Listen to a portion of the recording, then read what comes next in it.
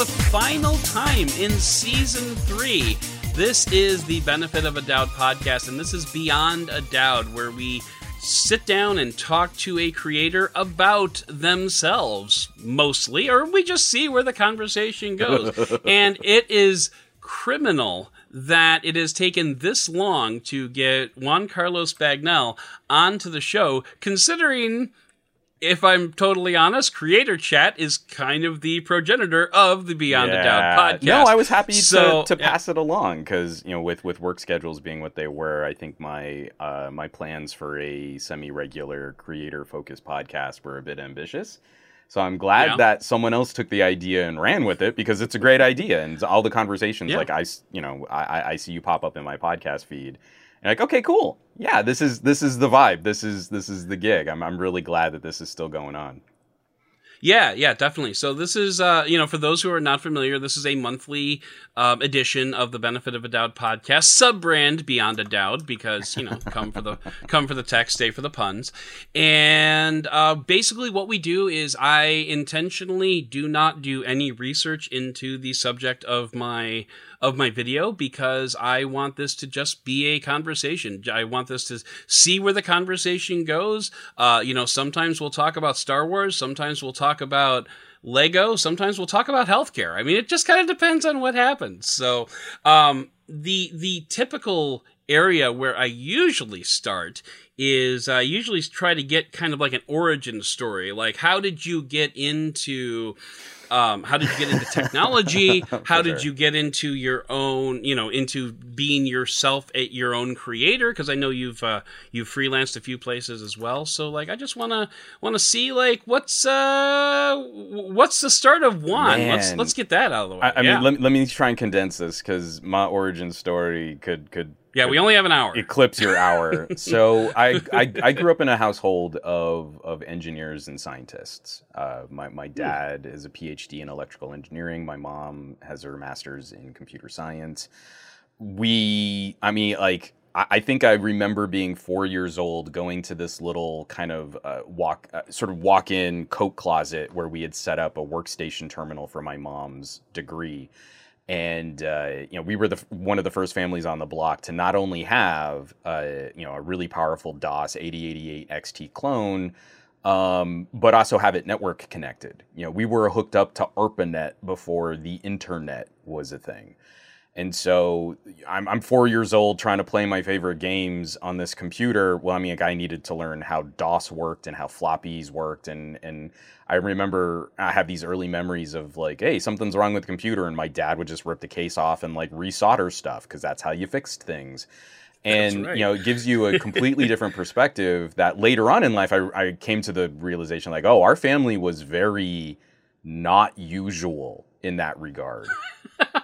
We were very ahead of the curve on a lot of that stuff. And, people make jokes about like your modem and your dial-up tones and stuff like that. But, that was 5-year-old Juan, was experiencing the early days of like, telecommunications over networked infrastructure. So from there, I kind of have this twisting story of going through arts and creativity and content creation and expression. I went to school for a theater degree, and immediately out of college, I worked for a technology resource firm handling a DOE contract, where I would have my hands in the guts of old, Mac Pros. Actually, they were Power Macs back then. They were the IBM Power PCs. But we would customize those for Los Alamos and for Sandia Labs, and we were building Xserves, and that was where I first got my first taste of mobility. Was really digging into, at the time, those early compact iPAQs and Windows Mobile Pocket PCs. That got me super fascinated in mobile. I'd always been kind of a sucker for. Yeah, I had a little Texas Instruments pocket organizer when I was in the 6th grade. I was always playing with my mom's graphing calculators. I had a TI-92 Plus, was the only one in my calculus class in high school that had the full QWERTY keyboard TI calculator. Like, it's always been a part of this, but at the same time, I was also studying production, performance, minored in dance. And all of those disciplines kind of came together with voiceover casting. And so I came out to California, got a job at a talent agency, and at the same time, we were just in that explosion of home recording. And if back in the day, the actors would go to the talent agent's office to record their auditions, and I would have a day of recording to do. You come in, you've got to record this script. You come in, you've got to record this script. Someone might have like 6 pieces of copy. They've got to knock it all out. I've got to get this uploaded. I've got to get it sent. And so any second in between 2 actors is a second I can't spare. And almost every day I would have to sacrifice my lunch break or like, you know, stay super, super, super late in the office to get all the audio cut and sent. So people would keep coming in and asking like, well, hey, I heard this USB mic is really good. It sounds just like a $3,000 mic. And be like, hey, I can't talk to you. I can't spare this time. Your casual inquiry means I don't get a lunch break. So you need to get out of my booth. But you're not allowed to talk to actors that way because they're very emotive and sensitive creatures. You need to have that trust in that bond. I've heard that. At the time, we weren't really allowed to have social media as part of the talent agency. They were worried that if we were talking up all these cool projects on social media on the Facebook, get out of my booth. I love you. I love your face. Get out of my booth. The crisis got to such a burning point that I created an alter ego. I created Some Audio Guy, and I started writing a blog. It started out as, you know, a secret, like, this is a guy who obviously works in talent and in voiceover and in casting, but I didn't put my name on it. I wasn't broadcasting who I was because I needed some kind of plausible deniability. I didn't want to get fired from the talent agency. But at the same time, I could say, like, I can't talk to you about this right now. But if you get out of the booth, there is this blog. There's this guy, Some Audio Guy. He was reviewing all of this audio tech, and he's talking about like how to set up home recording. You can check that out. And if you have any other questions, you can hit me up after hours.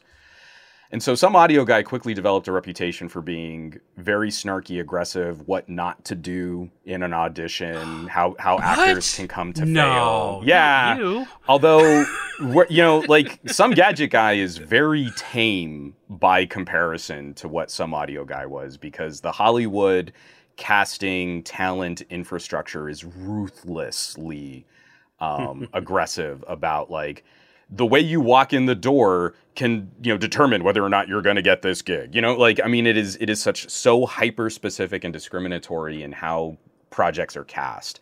Some Audio Guy, his reputation was substantially more acerbic than Some Gadget Guy. And Some Gadget Guy is not a lightweight. But it also affords me kind of the separation. Like, Juan could be totally cool and chill. Let's hang out. Let's chat. I've got you in the booth. Let's hang out. I'm super friendly. I'm gregarious, but I could get all the venom out with Some Audio Guy. Like, I can't believe this guy just walked in my booth smelling of Doritos and he hasn't bathed in 3 days. Guys, personal hygiene. You will not book these jobs if people can't stand to be around you in the booth. Okay. Juan would never say that to someone, but Some Audio Guy could. So when you spend all that time handling all of this recording equipment, it got the attention of a couple brands. So I started getting headphones, I started getting microphones. Companies were sort of interested in saying like, okay, well, what are your thoughts on this? We've got a competitor to this type of microphone at this price point. I'd try and test them out and I'd share my thoughts. And the turning point really happened when Nokia reached out way back in the day. This is still in the Symbian days of Nokia. That they had started really heavily pushing their Bluetooth audio solutions to the United States. We weren't getting the phones here, but we were getting their accessories and they were really good. And so they invited me out to kind of come hang out with some other reviewers and content creators. And it was like, as soon as I put Nokia on something, on one of my, I think it was even a written article at the time. It wasn't even a full video. That's when like, all of the other consumer electronics just started dogpiling on, you know, like, oh, well, if you're doing Bluetooth headphones, you need to review this. Or maybe you want to check out this monitor. Or let me send you this small workstation PC. And that's kind of where Some Gadget Guy was born. That is almost 25 years of of life and history to get to that point. So my journey is very long and rambling and winding, and is absolutely not any blueprint or path for success that anyone else can replicate. Fair enough. Very, very fair. So don't be a jerk to actors in order to break into the tech space. Gotcha. Okay. Yeah. Well, that's an important safety tip. Well, Thanks, be a jerk to actors, just not to their face. Put on your cape and cowl, fire up your secret identity, and be snarky as the day is long. There you go. See, that's the part I forgot. I forgot the cape and cowl part. Yeah. Whoops. That's all right. I'm already out. Because when you're like a wealthy billionaire industrialist, go beat up poor people. That's what you should do. Mental illness, yada yada yada. Who doesn't? Right? I mean, come on, right? So, well, and what's interesting, what I've always found to be rather fascinating is how many people in the tech space have backgrounds in like theater and performance, because like I do too, not nearly to the extent as like a you or a Michael Fisher or something like that, because like you have both been paid to do performance. I was just like in theater in like college. It's interesting kind of seeing some of those backgrounds, because very quickly in college I loved performing, but I always preferred having a sort of a more global eye view on what was going on stage. My preferred performance was dance. I thought I was an okay actor. I thought I was an okay performer, but in terms of expression, the musicality, the rhythm, especially for a lot of the dance that I performed was body percussive. So it was tap, step, folklorico, flamenco. That was really where my heart was. And even today, like I'm talking to a teacher at my daughter's school, like, well, maybe you do need a little Mexican folk dancing for some of the older kids. I could help with that. There you go. But when it why haven't we seen any of this dancing in any of your videos? There have been. Oh, you gotta watch my videos. I'm going to need you to cite your sources there, sir, because I'm a regular viewer. Now I want to send people on the deep dive. I need as many video hits as I can get, Adam. Go look for them. Okay. But on top of that, like where guys like Fisher, I think, is a consummate storyteller. For me, I was really most effective at casting. Being able to put a collection of actors together or doing the directing to kind of gel an ensemble was really where my strength lied. And that's where I found some success out here on the West Coast. And I think my wife and we developed some pretty decent reputations for being in the know on what projects were going on and what, especially in the voiceover community, what sort of the trend of the time was. For me, a little bit more on commercial work. For her, a little bit more on video game work.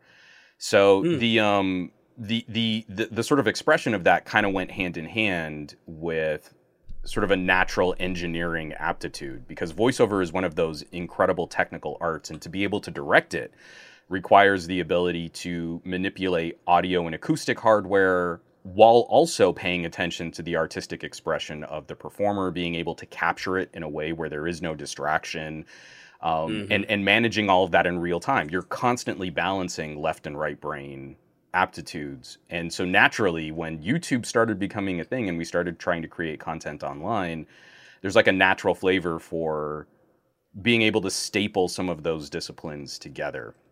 I'm definitely more a nuts and bolts kind of guy. I don't really care if I'm trying to create the most cinematically artistic, perfectly, beautifully manicured, edited piece of content, but I still want to achieve a conversation with as few distracting elements as I can manage within a specific period of time. And then I got to say, hey, phone, get out of my booth. I need to move on to the next thing. So it's still a part of my makeup, like churn this next thing out, get it done. It's okay. Don't let perfect be the enemy of accomplished. Yeah, I'm very, very familiar with that concept. And actually, it's interesting that you mentioned the churn, because one thing that I kind of had in the back of my head that I wanted to bring up with you was, as I mentioned, this episode of Beyond a Doubt is going to be the last of season 3 before the show goes on hiatus. And typically, and when I say typically, there have been 2 other hiatuses, so like it's not a real large sample size. But typically, the the reason the show goes on hiatus is because I'm going out of town. Like in this particular case, I'm going out of town, and I just physically won't be able to create a podcast. And over the winter break, there's not a hell of a lot going on anyway, so whatever. But this time, especially at the end of season 3, a little inside baseball. The churn of the weekly podcast has been particularly trying, and obviously I have major career things going on in the background, having been section editor for Digital Trends, now section editor for XDA, and so there's just it's a ton of lot to juggle there. When we're talking about this kind of when our mortgages are being paid from an army of smaller revenue streams. It's a lot of balls to keep up in the air. It's a lot of juggling. It is. But anyway, so I'm certain that's part of it. But man, these last few weeks, and I've talked to Cliff about this, in our Slack. But it's just man, this has been a grind, and the hiatus is coming at just the perfect time to just take a month off and forget this podcast exists. So I want to talk to you because as far as I know, you don't take hiatuses. You just kind of keep on trucking. How do you keep up that pace? And is it because of the army of sources paying your mortgage? I mean, is it in part, it's also an obsessive personality and an obsessive collector's mentality that I don't want to say no to things.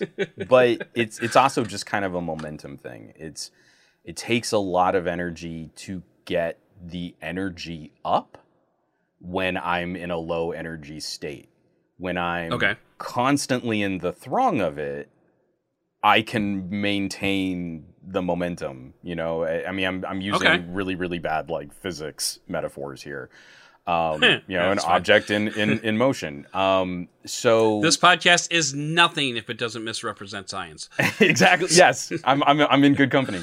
When I'm trying to put stuff together, I'm really genuinely trying to find those things that get me excited, that I know I'm going to have fun with, and those get stapled to all of the stuff that also is necessary for paying the bills. And it's always a beautiful intersection when they line up. But we've got articles and we've got videos and we've got scripts that we need to produce that I think this is a cool topic. This isn't my burning passion. I just finished a trio of videos with Vivo, and the first video, it's kind of this surface level, just kind of here are all the modes on this camera. By the third video, I really did kind of push for Vivo and their PR to say, I want to do something that's proper nerd math. And that's the video I've obviously, if you watch all 3 of those videos, video 1 is very, hey, let's just do this. It's kind of cut and dry, very simple. Video 2 is Juan's starting to perk up a little bit. And by video 3, it's Juan is geeking out.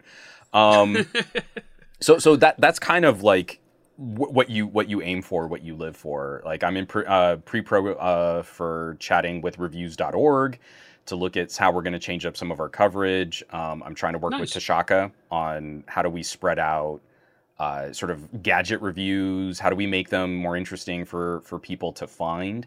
Because I think tech as entertainment is definitely waning. There's kind of an apathy to premium tier tech, and I think a lot of people are kind of missing out on some stuff that they would really like, but you go and you watch these videos and you're like, oh, well, this guy isn't very interested in it. And he seems to think that you should just buy a Samsung or just buy an iPhone and that's the only thing worth recommending. And that's not really true. At the same time, I've just started up doing some work with Slick Deals. And so there's a fun kind of aggressive shopper mentality there that I haven't been as much a part of. I used to host for Newegg. So there's always been some retail in this. I came out of commercial voiceover. If you sell products, that's the whole point of your existence in trying to cast those projects. But Slick Deals is a completely different animal from the sort of hey, cool, we're Newegg, we're going to build this PC, and don't you want a new graphics card? Where Slick Deals is we save 73 cents on this portable display, and it's the best deal. And if you can find a better deal, we'll cut you. It's such a different community. It's amazing. I love kind of jumping into that because it's a totally fresh experience on something that I was somewhat familiar with in the past. Yeah. So My you brother's just kind a of big Slick Deals guy. oh, I mean, like they take that bargain hunting so seriously, and it's exciting because the people behind the scenes are in it. Like you can meet some Newegg executives, and they're like, "Yeah, well, we really appreciate what those gamers are out there doing," and you can hear they are discussing their clientele with sort of an arm's distance approach. Whereas the Slick Dealers that I've met behind the scenes, they are taking advantage of those deals as aggressively as their clientele audiences or their exactly. Their audience. So I can't really fathom any other way to be. It's just becoming more and more apparent, especially as I'm starting to get a little older. The current churn rate that I'm operating at is probably unsustainable, and at some point I will have to kind of narrow just a bit. But YouTube isn't going to force me to do it. Facebook, I've made irrelevant. I've loved the collaborations that I've been working on. So until something kind of significant interrupts what's going on, then for the time being, I'm going to keep trying to keep as many balls in the air as I can. If it's the podcast, then the podcast only doesn't broadcast unless there's something catastrophic. If I've completely lost my voice, if I'm sick, or if the power goes out and I just genuinely cannot sustain an internet connection, that's the only time the podcast takes a break. If it's videos that I'm working on, I might be writing, shooting, cutting, and producing a full video all in one day. If that's what it takes to kind of get this part of the story out, then that's the story I want to tell. And until something massive changes, that's probably how we're going to be for the foreseeable future.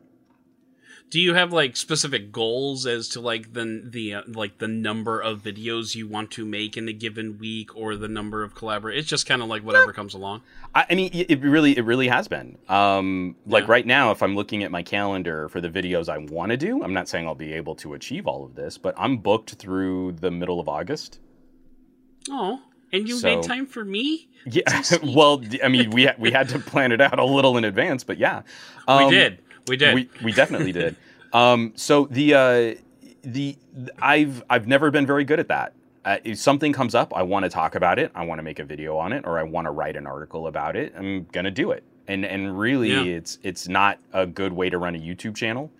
YouTube wants you to have a regular schedule, only talking about the trendiest of trending topics, and that's how you're successful on YouTube now.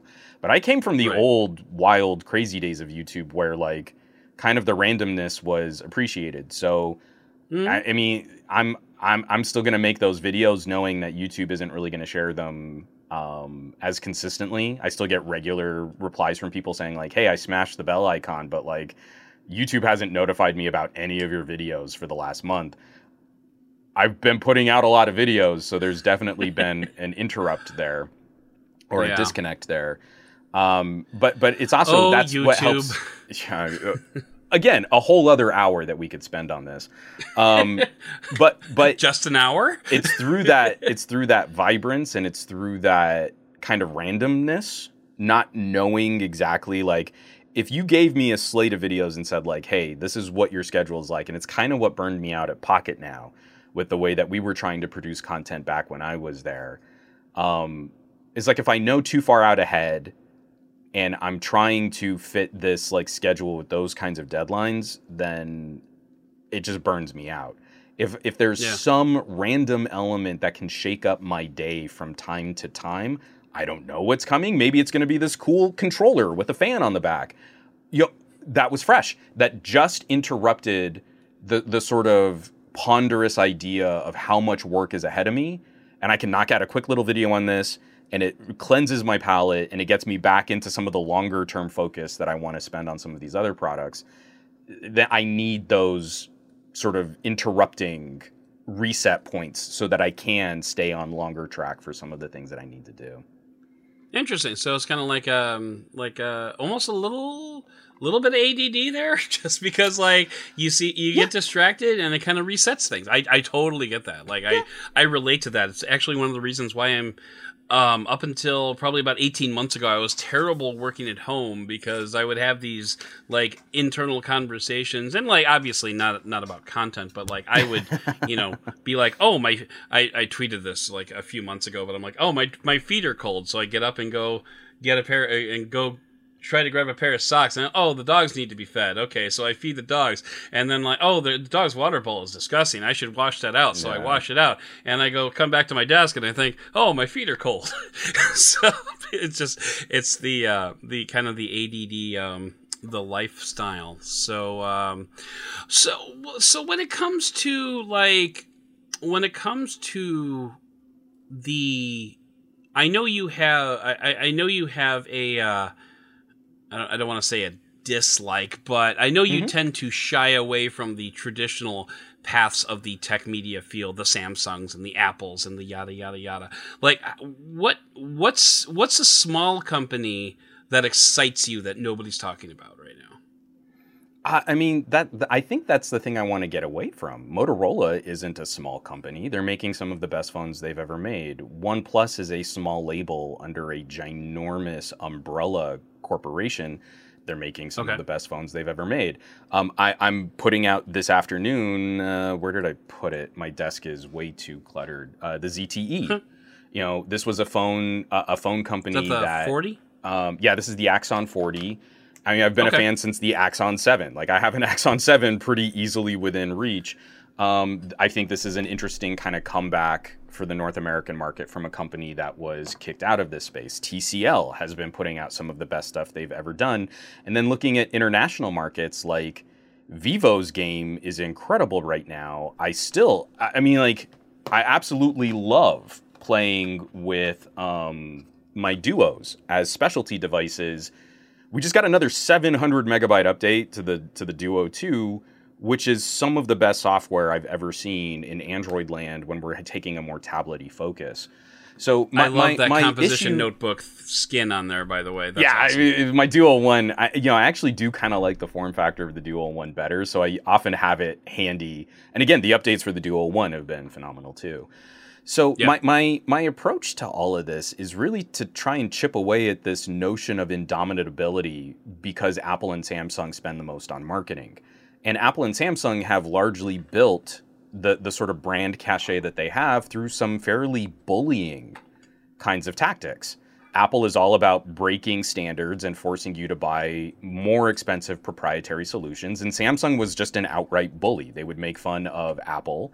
They would make fun of Apple employees, and they would make fun of Apple customers, and in very unkind ways. And so there's a contingent of Samsung that I feel, when you spend as much on marketing as all of the combined brands of Procter & Gamble every year, Samsung spends more marketing their image than most phone companies do on their entire smartphone business.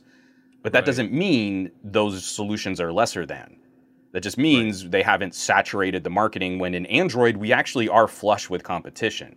There's this notion that they're not. But Sony is the most profitable their smartphone business has been in years. That's an acceptable solution in this market. And instead, we've got an army of YouTubers that fall back on this popularity idea. It doesn't matter what the phone can do. It doesn't matter what the performance to the price is. It just matters, does the label make it worth it for you to consider spending your money, your time, and your attention on this? And all of these brands have something unique to offer. So I feel we've done a major disservice in the tech community by riding the hype train, because that's how you make the most money on YouTube. If you make videos for the largest audiences, you get more views, and that makes you more money. So if a YouTuber whose audience is predominantly Samsung picks up a Pixel, they're not really reviewing the Pixel. They're telling an audience of Samsung owners why they were smart to not buy the Pixel. That's the tone of the video that you get. So there really aren't small brands. I mean, if you think about the enormous logistical challenge of getting a product into someone's hands, that takes an army and an infrastructure to accomplish. It's kind of like in the movie industry. Like, even a terrible movie they finished a movie. Like, there's something so mind-boggling amazing that you get a couple people together, you start putting words on paper, you start shooting it, you edit it, you package it, you produce it, you find distribution for it, and then at the end of the day, someone can watch it. Like, yeah, that's insane. That really is almost impossible. And I feel a smartphone is almost the same, especially in 2022 with all of the logistic and distribution challenges. And yet, here I'm sitting on my desk, like I'm sitting in front of a mountain of phones that are some of the most amazing portable communication and pocket compute devices the world has ever seen. And so many of the other videos of them have been like, I mean, it's good, I guess, but is it special enough? It just doesn't do anything special for me. And you're like, if I could just reach through my computer monitor and just shake the crap out of you for a minute, just a minute, that would kind of help me feel better about the rest of my day. So to me, the excitement, sorry, short story, incredibly long. To me, the excitement is, two things. Can I find any audience who might appreciate what this thing can do? It might be 3 people in Poughkeepsie, but those 3 people will have the exact perfect experience using this product. I don't care if it's the most popular. I care that it satisfies someone's needs. And 2, does it really live up to the marketing claims of the manufacturer? I don't believe Samsung and Apple, for as much as they spend on marketing, I don't believe their products really live up to the giant aspirational claims of $10 billion a year in marketing. But then you get like a Moto, and the Moto's like, hey, be more productive. And you're like, wow, not only did that Moto crush their marketing, it's like the expectations were so low, it radically exceeded what I thought this thing would be able to do.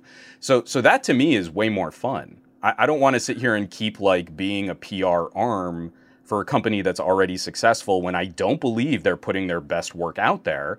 I want to find who would really benefit, who would specifically love what this other product might have to offer. And they're not going to hear that story told on a YouTube channel that has to follow the trendiest of trendy topics. Yeah. Let's transition. You mentioned TCL. I am in the middle of my review period for the TCL Stylus 5G. Do you happen to have that phone? Yes, you do. Okay. I'm just okay, you're enthusiastically holding up it's great. TCL. It's $250 and it kicks the crap out of Stylo 6. I mean, like, there is such a lovely... Where's my stylo? I have my stylo here, too. You know, there is a crew of low-cost consumers and people that are shopping at MVNOs that will ride or die on the stylo. We have completely underestimated the fan base of inexpensive phones. Like, this is a phone I got for $140 brand new on Boost Mobile back in the day. So then you turn around and you see like what TCL has been able to accomplish for $250 full MSRP, which means you will never pay $250 for that phone. That phone will be given to you for free. Yeah, basically. For the free phone, this is remarkable hardware. Like, it's so good. And when you find that person who, like, I don't care about this high performance, I'm not going to be doing this kind of gaming, which supposedly average consumers who don't do things on their phones, why are we talking about average on $1,000 phones when this TCL stylus exists and it crushes at $250? It is so good. It is performant. It's got a great screen. It's got excellent battery life. It's got a built-in stylus silo for people who like to jot down notes. It's performant enough if you want to play like Candy Crush kinds of games. Super great for that. I mean, it is so exciting to be able to pick up something purpose-built, and it makes a strong argument for why you would maybe want that over a 2-year-old flagship when you start looking at things like battery life. Because a 2-year-old flagship isn't going to deliver this kind of battery life with the exception of maybe an LG V60. We you know, battery life is a feature, right? If you talk to your family and friends... It's one of the first things to go, too, yeah. If you talk to your family, do they need 15% more CPU premium core performance in heavy lifting applications? Or do they want 20% more runtime? Right. No, totally. And so, totally first of all, legitimately, they will be happier with the battery life. they're not going to care about the CPU compute if we're talking average. So that's already the better product for them. Not product for price. It's just better.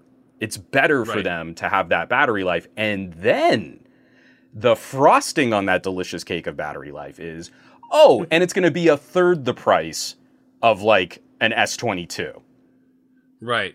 And then they not get even the S22 really excited. Ultra, where you also get the stylus. So yeah, what's the math there? About a quarter of the price for the S22 Ultra. So, but I mean, personally, I've found, I mean, like from a performance standpoint, like you mentioned, it can definitely do the Candy Crush. I can't even get Call of Duty Mobile to open on it, which I have found to be a little unusual. That's for a Dimensity 700. Yeah, that's not a very high-powered game. It's not like, what's the one that I should play that I don't, that everybody uses for performance testing? Genshin? Yes. Yeah, I don't do running around anime girl combat games. It was Genshin. It was what was the other one that was hot for a minute? Honkai. Honkai? Missed that one. Impact or something. I think it's the same developer. I don't know because it's not really my jam. Right. But again, I mean, like, this is a phone that can play Dead Cells. Do you want a great indie platformer, a PC port that can actually, it can play it up almost as smooth as a Nintendo Switch? This is a phone that does okay with arcadey twin stick shooters. This is a phone that actually does okay with even something a bit more graphically demanding like Thumper, which was originally built for PlayStation VR. Yeah. Like, we're trying to put this in perspective. Like, sure, first-person shooter Call of Duty. That's not gaming. That's one game. Genshin Impact. Yes, that is a very graphically demanding title that people love to show for benchmarks because it can cause a phone to climb to like 130 degrees Fahrenheit. Cool. And then go cry in a corner. And then, it burned the tips of my fingers off. I no longer have fingerprints. Great. But when we talk about mobile gaming... Hey, that is valuable. Depending on... Just saying. Again, I almost went to another, like, Batman metaphor. This man has no fingerprints, and he's committing crimes. But when we look at why mobile gaming and the revenue in mobile gaming has eclipsed PC and console gaming combined, it's not on the back of actually, quite a bit of that probably is Call of Duty. It probably is, yeah. But there's a huge from the Candy Crushes swath there's a huge spectrum of gaming. And again, just like I'm saying, like, hey, I don't want to get fixated on two brands of smartphone manufacturers. It's the same token. I don't want to just be lit up about Fortnite. There are so many other games and experiences and titles. I've got a Steam Deck. Let me tell you about some mobile gaming. I've got this really awesome portable controller with a fan built into it. There's so many other experiences to share. And when you pick up a $250 phone and it's punching above what you would expect from $250 phone gaming, I think that's the more important story. Is the stylus is playing arcadey, it's playing indie, it's playing gem swap and puzzlers. I mean, maybe my daughter, her chill time is Monument Valley. She's 6. I don't want anything too hyper and overstimulating. She can jam on a stylus. Like, she is not going to perceive any difference in Monument Valley on a stylus over a $1,500 phone. It is the same game, the same experience to her. So I feel like that's really where we need to kind of focus our conversations is like, what is the expectation? The person who I'm excited about the stylus for probably doesn't have Call of Duty on their radar in the slightest. It's such a tiny Venn diagram overlap. Like, the circles touch, but they don't really overlap on people that are really looking at like competitive Fortnite and then also want a stylus-enabled productivity phone to get work done. 10 people? I don't know how many people that is, but I can't imagine that's huge, especially when you can then turn around and go pick up a Black Shark 4 or a Poco F3 or a Poco F4. I mean, some of these other really inexpensive, high-performance, trigger-enabled phones and do so much better for that kind of compute workload. Yeah. So we actually have a question from the audience, and I don't know if you want to field this on sorry, live or real not, quick. but Darren Mitchell nailed it. Honkai Impact 3. That was the precursor to where we're all at with Genshin. Sorry, Gotcha. Darren nailed it. So I'm just going to toss this out there, just to, may as well be a service podcast and answer the question. Will we be seeing an updated video in relation to the Surface Duo 2 after the recent June update to see how the device has come along since launch? And I know several other creators have done updated reviews of the Duo. In relation to a lot of these updates that have rolled out. So are we going to see one from you? And then, by the way, I have some questions of my own for you. To answer ER1980 there, I don't know. I was really planning on doing a Duo 1, Duo 2 follow-up with the last major patch that came out. Because again, I mean, what the Duos do is kind of incredible. They have to break Android in really interesting ways to get this additional functionality. And so I completely appreciate people who were like, oh, this Duo 1 software is garbage. And you're like, yeah, at launch it was pretty rough. But like what they do now is now the backbone of what we're going to see coming into Android 12L and Android 13. I really had planned on doing a follow-up for the last big patch. I am planning on doing some kind of follow-up for this patch. I genuinely don't know if it's going to be a video or if it's going to be a written article, kind of discussing some of that stuff. But, I mean, again, it's where I'm happy to point out a dude like Scary If Literal. His Duo coverage has been second to none. And I feel his clapbacks on lazy reviewers is right in line with my snarky tone on people that dismiss products without really, like, living them. I would handily point people to check out what he's doing currently, and I'm hoping that I can join that conversation with a bit more earnest. I need people to believe it's the primary Android tablet experience I've always wanted. I think it does such a good job of multitasking, and it does it by hardware design. That is a very specific kind of conversation. If you're the person who wants to do one thing at a time on a bigger screen, the Duo is obviously not for you. If you want to do multiple things at the same time, like I'm constantly streaming video and playing games on a Duo because it's brilliant at that. Then that's the hook. You know, if you want to have, if I'm writing a script on my little folding Bluetooth keyboard while I'm traveling, I can keep my spreadsheet of performance benchmarks up on one panel and I can start writing my script in the other, and it's brilliant. When you are trying to do more, dual display, in my opinion, is still superior to a folding screen. If you just want a larger canvas, RIP LG, absolutely. Although, if you can still score like a Velvet with the dual display case, I saw Velvets on Swappa going for like $130. So the dual display case is going to be probably almost $100 more than the phone itself at this point. Funny. But that's funny.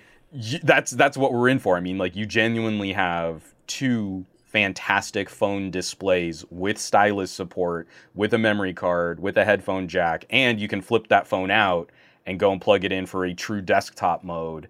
There literally is nothing at $140, $130 that can touch an LG Velvet anywhere in the market for just raw capability. So again, sorry, getting real long-winded.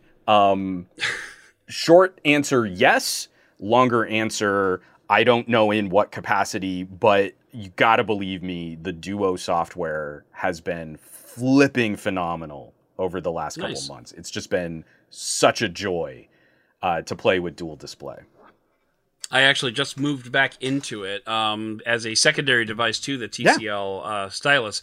So I'm looking forward to trying that out because I haven't really gotten into it. Funny story, actually. I moved my Garmin over to the new phone once I moved in, and the next day, so I set up all my folders in the TCL stylus. Like, because I obsessively folder everything. And the only way to really create folders on the stylus is to actually create folders in the app launcher and then drag that folder out onto the main display. I did not like that at all. But I especially didn't like it when the day after I did that, all my folders were gone. And like, it was basically as if the phone had reset itself, and not happy about that. Yeah, Anyway, that's I went to go, I went to go set up my Garmin, or I went to wear my Garmin and like open the Garmin software on the TCL, and like the Garmin is just like, I have no idea what you're talking about. What watch? I have no idea what you're talking about. And I'm like, what? It got rid of that too? And I'm like, I went through the whole pairing process again. I'm like, I did this. I know I did this. It turns out I did it on the Duo, not the TCL stylus. So that's how I found it out. But Yeah, let me tell, and for anyone out here, everyone out here watching and listening here, stupidest problem anybody should ever have. No, but see, that's just it. It's like, I need people to understand that I am a tech reviewer, and the lived-in experience, like how miserably painful it is to swap a watch, because we've got to do that every week. I don't get the luxury, and again, poor pity party for us reviewers, right? Getting to play with all this cool tech. Right. But I don't get the same luxury of being able to kind of live into a gadget as much, and that's why my videos take so much longer to finish. Because I want to get a sense of it. I don't want to just do, well, on embargo week, the software was incomplete. Don't buy this phone, buy a Sam Apple. You know, like, we need to do more than that, but the reality of that is, like, every 15 minutes that I spend trying to repair a watch is time I'm not using another product or writing a script or shooting or editing or something else. So that's why my videos often have the lowest production values, because I've got to squeeze that time out somewhere else. Yep. I have time to give you the prettiest panning shots from my nice mirrorless camera out on really beautiful locations, because I'm using the phone out on location, and I've got to figure out something to talk about more than just, isn't it really cinematically depth of field blurry? It's pretty. Preach, brother. Right? I hear you. Okay, so speaking of 15 minutes, I've got about 15 minutes left in my working lunch here that I need to squeeze in. Now, I have ended every Beyond a Doubt in Season 3 with a series of kind of rapid-fire questions that I completely forgot to send you before... We're doing it live. We're doing it live. The show. So, yeah, and like, I usually give people the option, do you want to see the questions ahead of time or not? And it's been about 50-50, so I think we'll be okay. I can wing it. Let's go. Yeah, so I think we're going to have to wing it here. Sorry if there's anything in here that you just, like, don't want to answer. So, I'll let you know. Anyway. Don't worry about that. Okay, so we got about 10 minutes left, so let's bang through these. First question. First of all, look at the camera, say your name and your outlet. Hi, I am Juan Carlos Bagnell, a.k.a. Some Gadget Guy, who can be found on somegadgetguy.com and patreon.com/somegadgetguy. Excellent, and we will talk about that. We'll talk about that again at the end. And again, only about 50% of the people that I've asked this have actually done that, so that's fine. Do it. First question. Are you a roamer, or do you have one set location for work? Oh, I'm all over the place. Yeah. Yeah. The whole point of what I do is to try and show you can do anything anywhere. Yeah, that is definitely on brand for you. What's the last song or artist you listened to while working? It's funny because of Stranger Things, Kate Bush. Okay, all right. Came back. I've been on and went proper retro. Before that, I was jamming a lot on Lorde. Solar Power is that's legit. So much better than it has any right to be for singer-songwriter, girl and guitar. It's very musically clever. I've lost all cool cred just admitting that I really like that album, but I gotta be real on that. That's fair. I've been on a Gravity Kills kick myself. Oh, dude. So. Okay, yeah. For sure. Anyway, what is one word that a PR person can put into an email subject that gets an insta delete?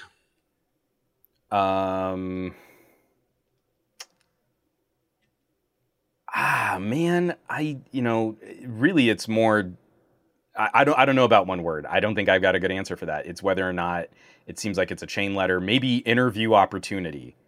I typically don't spend, and it's not because I think that's bad form or anything. It's just I don't really do a lot of interviews on my channel. Fair enough. Which means they don't know my channel, which means it's kind of a waste of time. Oh, what a professional segue you just did. What's one thing you wish all PR people knew about you or your content?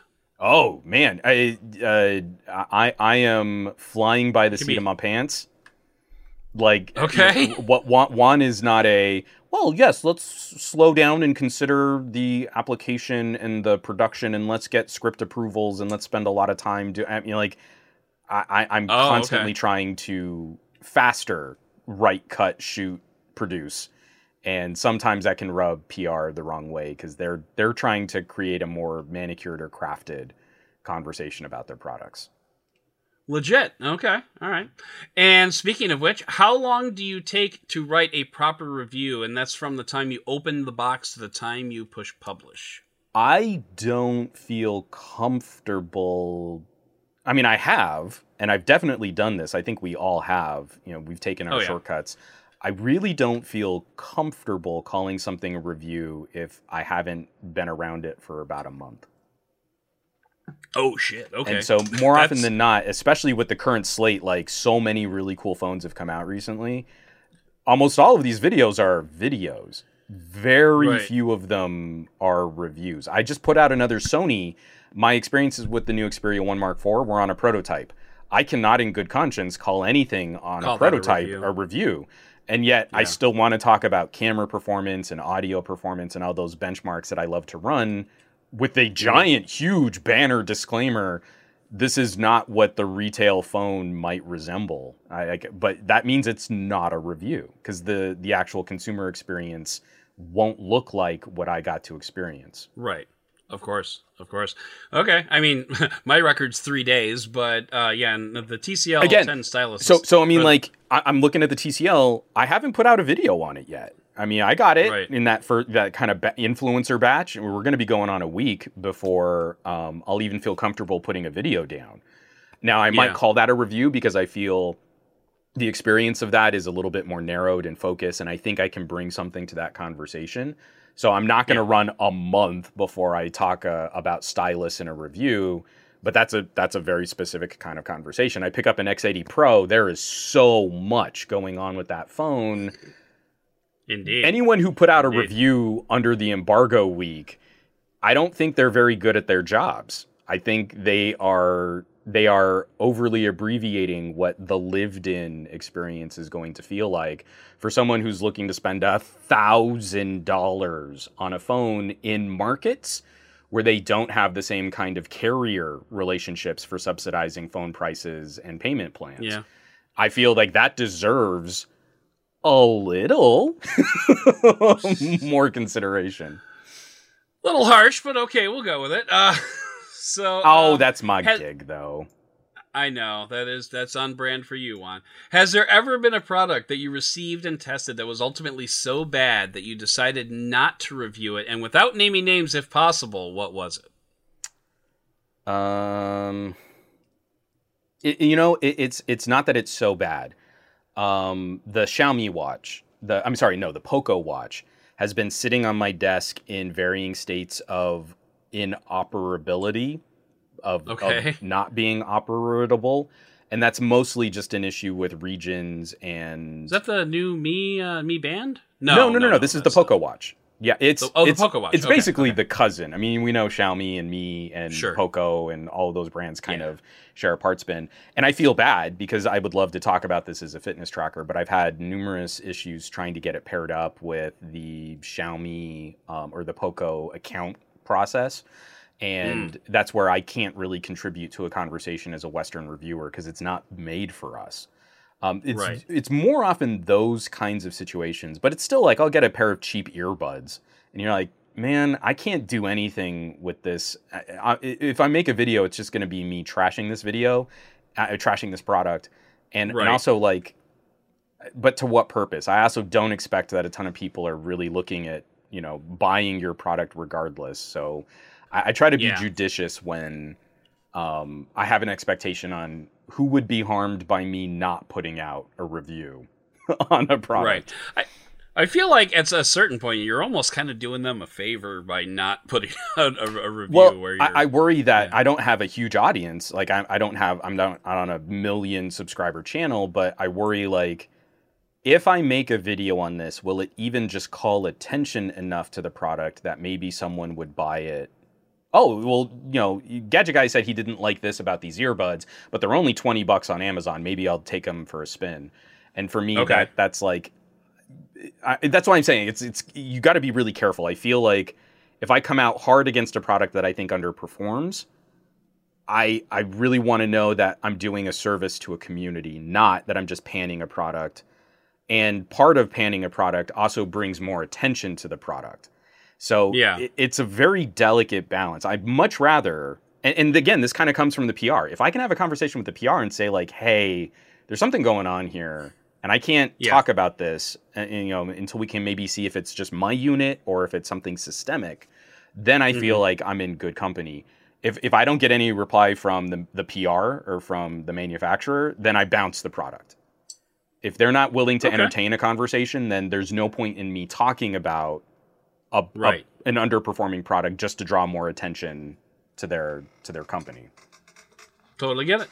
All right, and this one is actually very apropos for you. Do you prefer producing written content, audio content, or video content? Yes. And why? All of it. Now you got to pick one. Because I mean, genuinely, every bit of it is related to everything else. If you catch my channel, I don't make videos in a vacuum. If I bring up, a duo, unfortunately, it's my unique and singular perspective on the duo, which is informed by all of the other videos that I've made on duos and dual screen phones, and I can't in one video sum all of that up. So if I'm writing a script for a video, that is almost identical to me writing an article for a text publication, which is almost identical for me sharing my thoughts over an audio podcast. They all go hand in hand. And so it's really, some Gadget Guy is legitimately one unbroken chain of content and conversation. And I totally appreciate that. Makes my channel less accessible. Like, it makes my conversations less accessible because I'll shortcut. I'm not going to sit here and read off all the specs on the Pixel just so that you can have pretty B-roll and words on your screen. I trust that you can read and you can go and look that up yourself.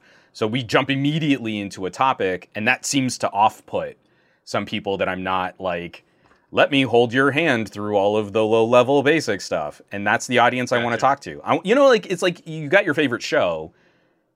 You're really into Star Trek. You want to sit down at the table and be like, oh my God, did you see the last episode? Let me tell you about this and what was going on there. And oh yeah, Prime Directive. You don't want to have to like, oh, well, to understand this, let's go all the way back to 1968. You want to get into it. And so that's Let me explain what the Enterprise is. Right? The Star Trek Enterprise. No, Starship. Starship, say Starship. Right. But that's unfortunately what my part in all of this has become. I've got to abbreviate some of that exposition.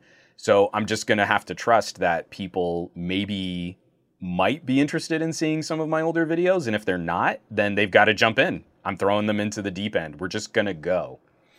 Let's just go. All right, so let's just go. Influencers, here to stay or bubble waiting to burst? Here to stay, but definitely do a market correction. What we badge as social media and influence is crazy overvalued, and we're absolutely seeing it in the tech space. Like, even major channels, their viewership is down. I have to believe revenue is down for a lot of people. So many of these content creators have added additional content like podcasts where they have a bit more control over their own platforms. Danger Will Robinson, changing times. But that's also an opportunity to, I feel, kind of reset and come back to a core audience who values this as a hobby like I do. If it's just the label, well, you're basically just running a fancy purse channel. This purse was more expensive, and it shows that I spent more money on it, so that's why this purse is gooder than another purse. Right. I love those channels. I mean, right? I mean, it's so satisfying. I go by those things. I can't make a video for that person, but I've noticed that there is kind of a circling effect, a constricting effect on people that, I'm talking to a huge audience of North Americans that are likely never going to get their hands on a Vivo, but they're still intellectually curious about what this phone can do that the current options they have available can't do. And that's the person I want to talk to. Like, I want to talk to the person who is into this, not just wanting to be a part of the most popular club.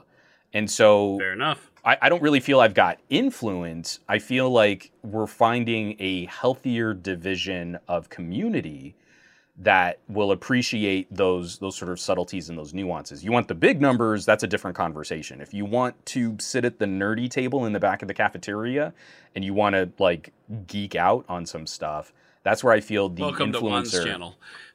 Well, no, I mean, open arms. Come, let's break absolutely. bread. It's going to be awesome. But I feel like that's where the influencer economy is headed. Right now, TikTok is the big pulse. Big numbers on TikTok. TikTok, short form video, awesome. That means there's a huge opportunity for folks like me to focus our audience and still contribute to longer form discussion and narrative on these products, because so many people who are just chasing the bigger payday and the bigger exposure are going to go to short form. Awesome. Go do that. I'm kind of chill where I'm at right now. Get off my lawn. I'm old enough. Like I'm not gonna go chase after those things, and I'm a good enough dancer that I don't need to do it for free. Damn right. All right, two more questions. First, who's the first reviewer that you read / listen to / watch / go to when reviews start to drop for a new product? And it's okay if you don't say me. Well, but because I mean, no one ever says me, just for the record. No, Adam, I can't say you because I kind of feel like we're cut from similar cloth where we're almost never first. Do you know what I mean? So it's not through any snark there. I mean, I always get around to your thoughts on different products, but you're like me. It might be 2 or 3 weeks or a couple months after the thing is launched. It might be a couple of months later. Yep. I feel that's better. There are a lot of people. Man, there are too many people. Obviously, I think my brother from another mother, TK Bay, number one with a bullet. There's just so much trust there. I've been working with that dude for long enough now that you cannot question his consistency, his integrity, and his thoughtfulness in what he brings to the table is second to none. He cares about getting the most out of every penny you put into your consumer electronics purchases. And in an era where that is a challenge and where people are struggling, his voice needs to be amplified tenfold. He is genuinely of the best people.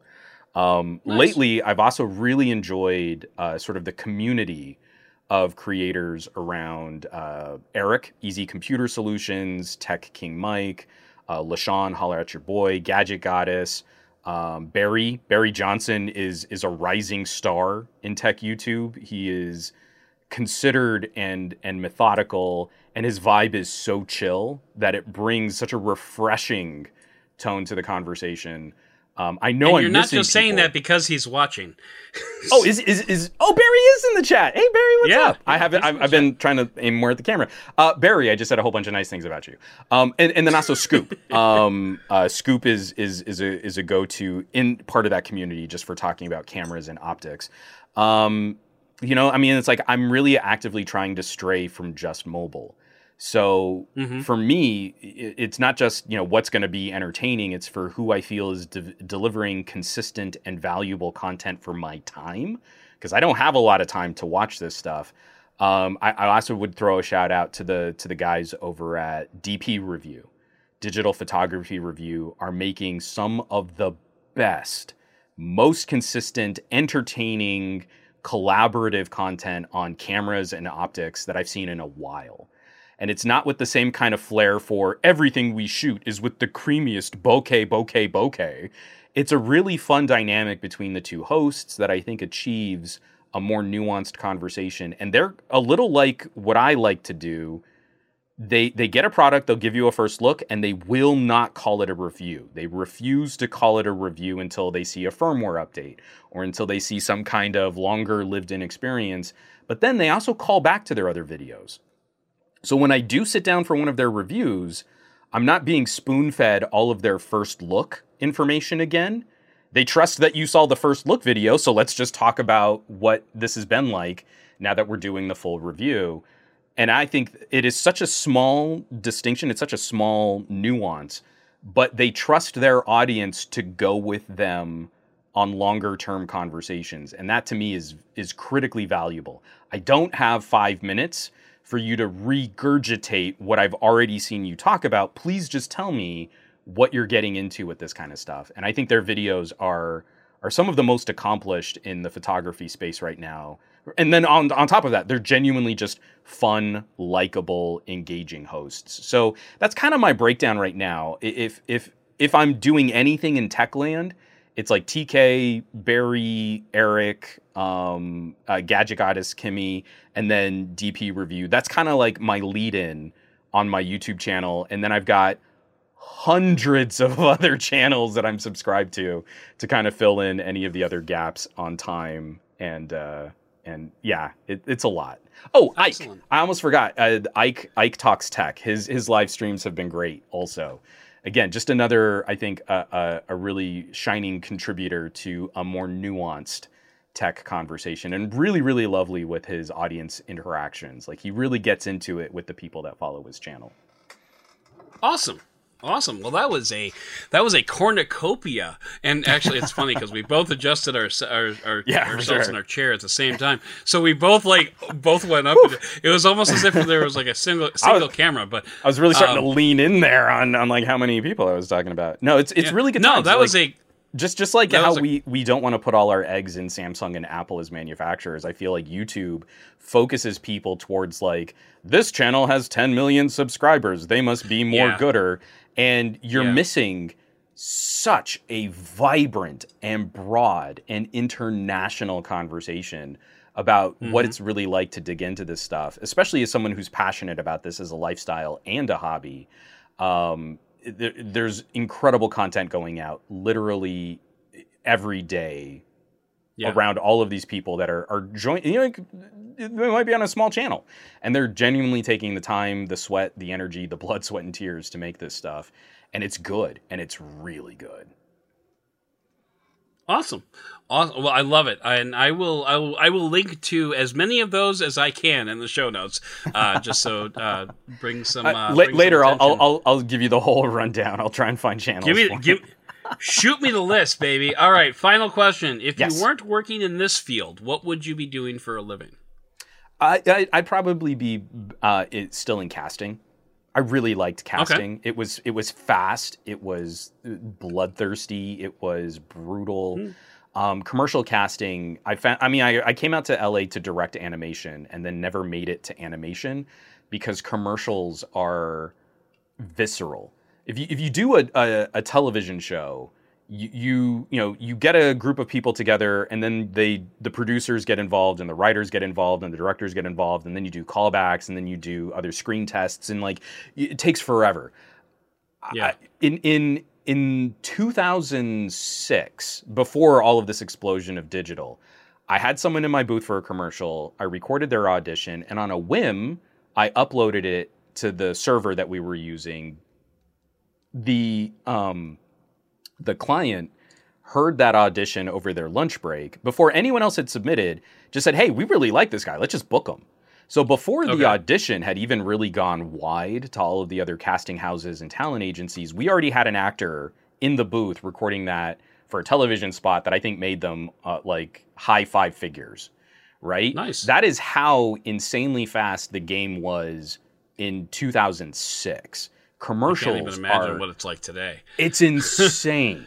But I mean, it's not like, let's go 3 rounds on callbacks. It's like, I heard what I like. Get him in the booth. Let's get this done. Right. I mean, and that to me is so, it's just a part of my core brain DNA is like, I just want to get this done. And I want it to be done as well as we can, but without this faff of like 6 different chefs all adding to this one pot of stew. You know, like I just want to get to a completed product that we all like. Let's do it. And I feel like if I weren't so into tech and if I weren't so into this kind of content creation and conversation, I'd probably still just be cutting commercials because it's just pop, pop, pop, pop, pop. The money sucks, Boom. But you're doing so many of them that it kind of makes up for it. Gotcha. Love it. Okay, and then I know I said that was the last question, but now this is the last question. now is the time when we can roll out the red carpet for you. And we already kind of touched on this a little bit. Sure. But just, for anybody who might have tuned in late, where can people find you on the interwebs and enjoy your excellent content? I'm all over the place. So if you search for Some Gadget Guy, you'll probably find my YouTube. My YouTube channel is actually my name, youtube.com/Juan Bagnell. But if you search for Some Gadget Guy, you'll find me there. Twitter, Some Gadget Guy. My home site, somegadgetguy.com. The Patreon is where I'm kind of spending a little bit more of my mental health time. So patreon.com/somegadgetguy. And then on top of that, I'm a producer and a host for Slick Deals. The Slick Deals content is coming out really, really aggressive. I'm really liking what we're doing over there. And then I'm still talking about streaming and broadband infrastructure for reviews.org. So again, it's like I'm constantly trying to collaborate. If it's with TK Bay for our own personal channels, if it's with Tashaka Armstrong over on reviews.org, or if it's with Trisha Hirschberger over on Slick Deals, it's kind of hard to avoid me at this point. I'm sort of all over the place, and I kind of like it that way. Nice. It's more interesting, kind of waking up and going, "Wait a minute, what do I need to do today?" I don't know. Let's just go do some stuff. Let's just go do some stuff and see what happens. Go do some stuff. Let's go do some stuff and see who will pay for it. That's the best job to have, because even if no one will pay for it, I still made this thing and I still have a platform that I can share it with folks. I have a video that was going to go out on reviews.org. We had to sideline it. And I'm asking them, like, maybe can I just preview it on my Patreon and see what people think? Mm-hmm. And you're like, yeah, that's a video I might not get paid for because of the way that things kind of got reorganized. But I still made it, and it's still a thing, and it can still be watched and viewed and enjoyed. So it's a good job. It's hectic and scary, and you know where money's coming in and are we making our mortgage payments? All that stuff is definitely a contributing factor. But I can't trade it right now because it's just too engaging and hyperactive, and it's too much fun. Yeah, I like working for the man. Anyway, and speaking of which, my lunch break is very definitively over. I don't have that concern. I could keep going, Adam. Do you want to just hop off and I'll keep talking to your audience, because I don't have to go. I can set my own podcasting schedule however I see fit. Good point. Let me think about that. No. So that's going to do it for this episode of the podcast. Please consider subscribing to the podcast if you enjoyed it. And if you really enjoyed it, I would love it if you would write a review for the show. If you want some early access, jump onto Patreon at patreon.com/benefitofthedowd. You can write to the show by visiting benefitofthedowd.com/contact. I would like to thank Juan for coming on and helping close out season 3 of the Benefit of a Doubt podcast, and to thank co-producer Cliff for all of his hard work behind the scenes. But most of all, and as always, I would like to thank all of you for listening and for giving us the benefit of the doubt.